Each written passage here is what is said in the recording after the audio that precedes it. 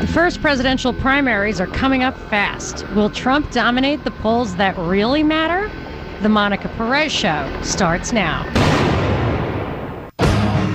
This is Monica Perez, your libertarian voice on News 95.5 and AM 750 WSB every Saturday, usually from 3 to 6. Tonight, I'm just on till 6. But we have a lot to cover because the first primaries are coming up fast. Iowa is February 1st. New Hampshire is February 9th. And it moves very quickly after that. March 1st is Super Tuesday. March 15th, which is the date of the Georgia primary. By the end of March 15th, more than half of the delegates will be gone. So the decision...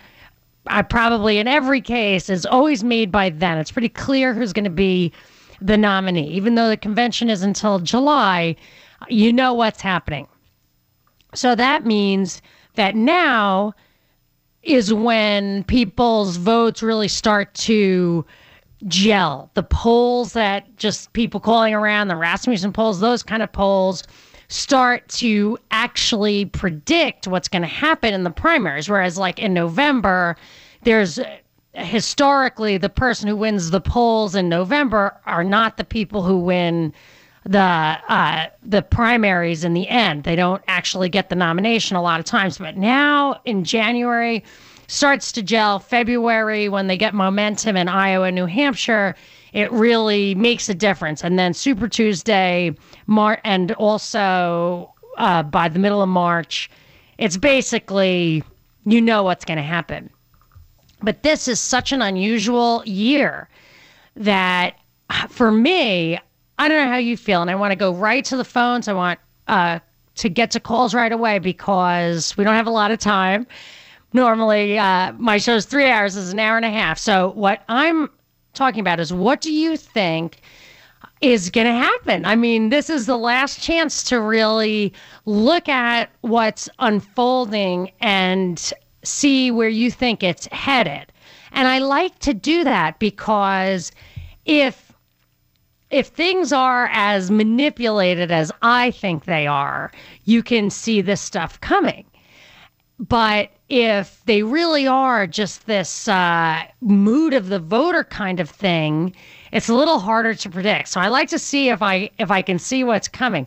For me, for the longest time, I've figured that Hillary and Jeb were obviously the anointed ones. They were the ones who were going to go to the end. I figured Jeb and Rubio would be the ticket and they would win. So that was my super far out there 2 years in advance prediction. Now, Jeb absolutely appears dead in the water, but why is he still there? I just don't know. I wonder what's going to happen. Will there be some February surprise, some massive attack or event that people look to Jeb as being like the cool-headed statesman and he gets a flood of money? Because that's really what would be the difference maker once things start getting underway, when these polls, the polls that count, the actual primaries and caucuses, start getting cast. So I haven't given up on Jeb yet, but people laugh at me, and I'm not going to Vegas and betting my life savings on him winning, but I don't think it's out of the realm of possibility. Whereas Trump, if you hear that he gets so much news coverage, it's as if he's getting actually free commercials. This guy, the media and the establishment act like he's their worst nightmare, yet they give him all of the attention. It gives him legs in a way that Ron Paul or Rand Paul could never, ever get without the buy-in of the establishment, the media, which they're never getting. So is he for real? Are they really secretly wanting him, or is he just there to keep this interesting? Or is he going for it? Is he really going to make it?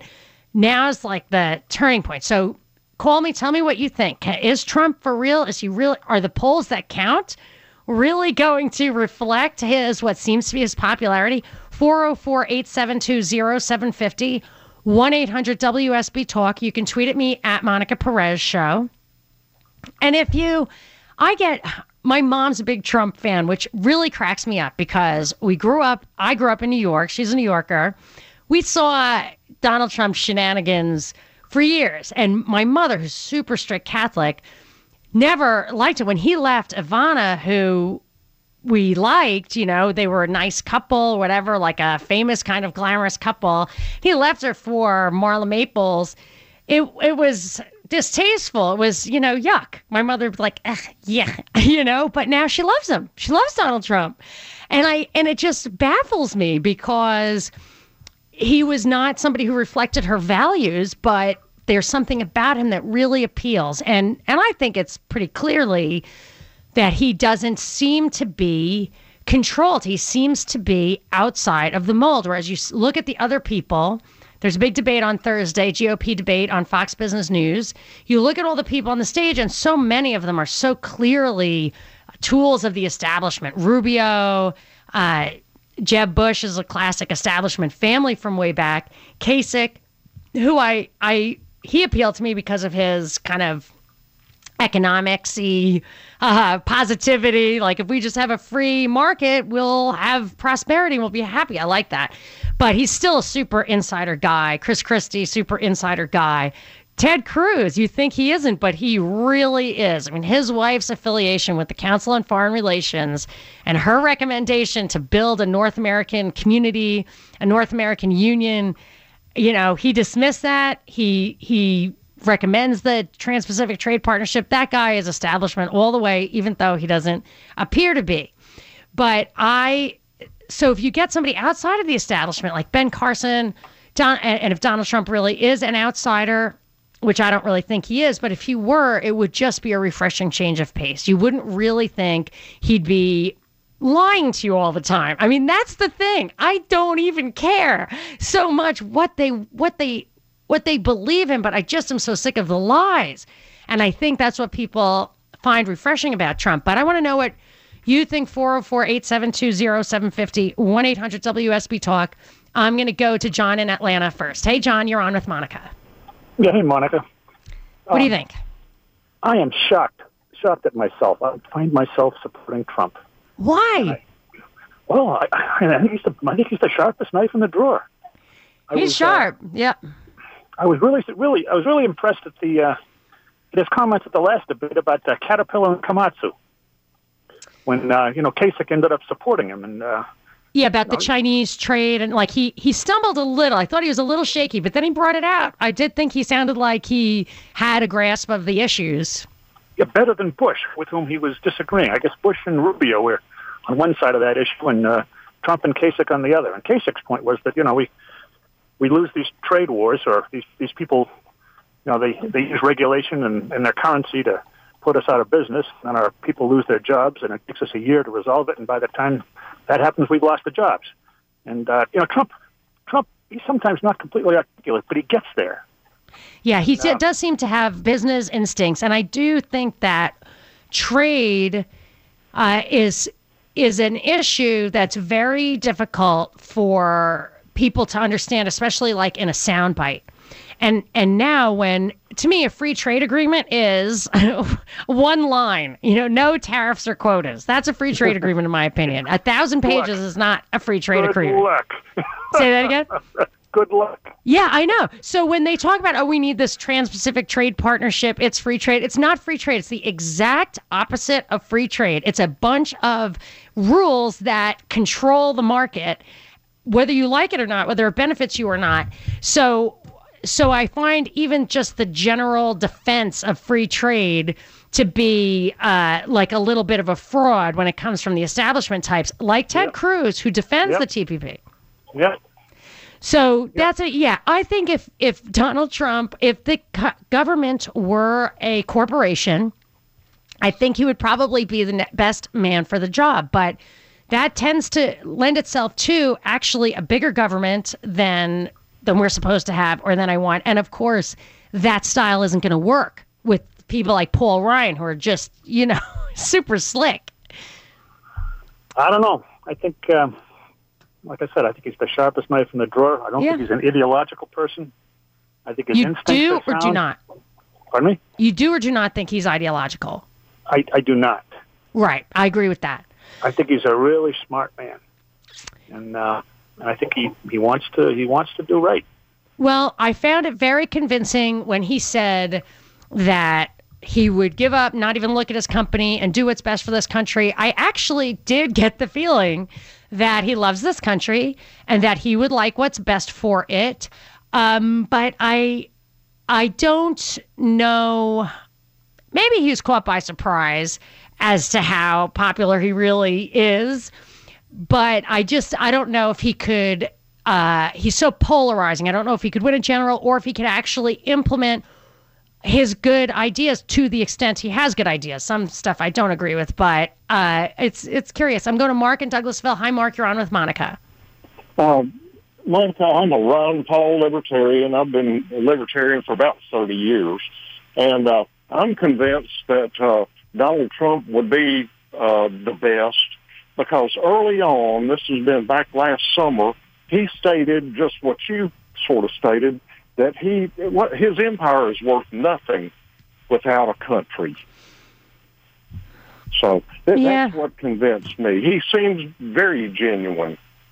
Here's the thing about the elite that it's taken me, my life to this point to really understand it. I went to Harvard. I went to Stanford. I went out with a guy who was a billionaire. My dad was a truck driver. I dropped out of high school. I went to community college before I went to Harvard. So I saw both sides. And what I have finally concluded is that the elite, I'm not talking about Donald Trump specifically, I'm just saying there is this thing where they really, truly believe that they and their descendants forever will be above the fray. So they feel like there's an us versus them. They think of it that way, that the people at the bottom are never going to touch them, that it's not a future for their children, that as long as they can keep the elite, their children will be safe, which I think is absolute lunacy. But they do think that. And that's why sometimes, you would think it would be obvious that the elite would want to preserve this great country, but they've become this international elite and they don't care about us. Right. Well, that all started back in the early 1900s with Woodrow Wilson's administration. Yes. So, yes. We're at the maturity of it right now, I guess. So. Yeah, well, Colonel House was a not real colonel who manipulated Wilson. But Mark brings up a point that is interesting to me. He said he was a Ron Paul libertarian, and Ron Paul tapped into this disgruntlement that the right had, that people who were fiscal conservatives, civil libertarians, that kind of thing, individualists, that people had with the Republican Party. And I think that it threw the establishment for a loop. And the result was it got them on their heels. I remember when Ron Paul won 40% of the primary vote in Virginia against Romney, who got 60%. I remember thinking that was significant. They're really ignoring it, but it must be scaring them. It did scare them. And I feel like Trump is a way, if you want to be really cynical, a way to corral the individualists who are very hard to corral away from someone like Rand Paul, who always uses the Bill of Rights as a touchstone. The Bill of Rights controls government. And when Trump moves away from the Bill of Rights, says we have to just be practical, I get a little nervous about that because that really is not the American way. So this causes my opinions on this cause a lot of controversy because people are scared. They think that these issues need to be addressed with an iron fist. There's no time for principles. But I thought of that when the Iraq war started. I was like, there's no time for these pie-in-the-sky principles. Hussein's the next Hitler. Well, that really wasn't.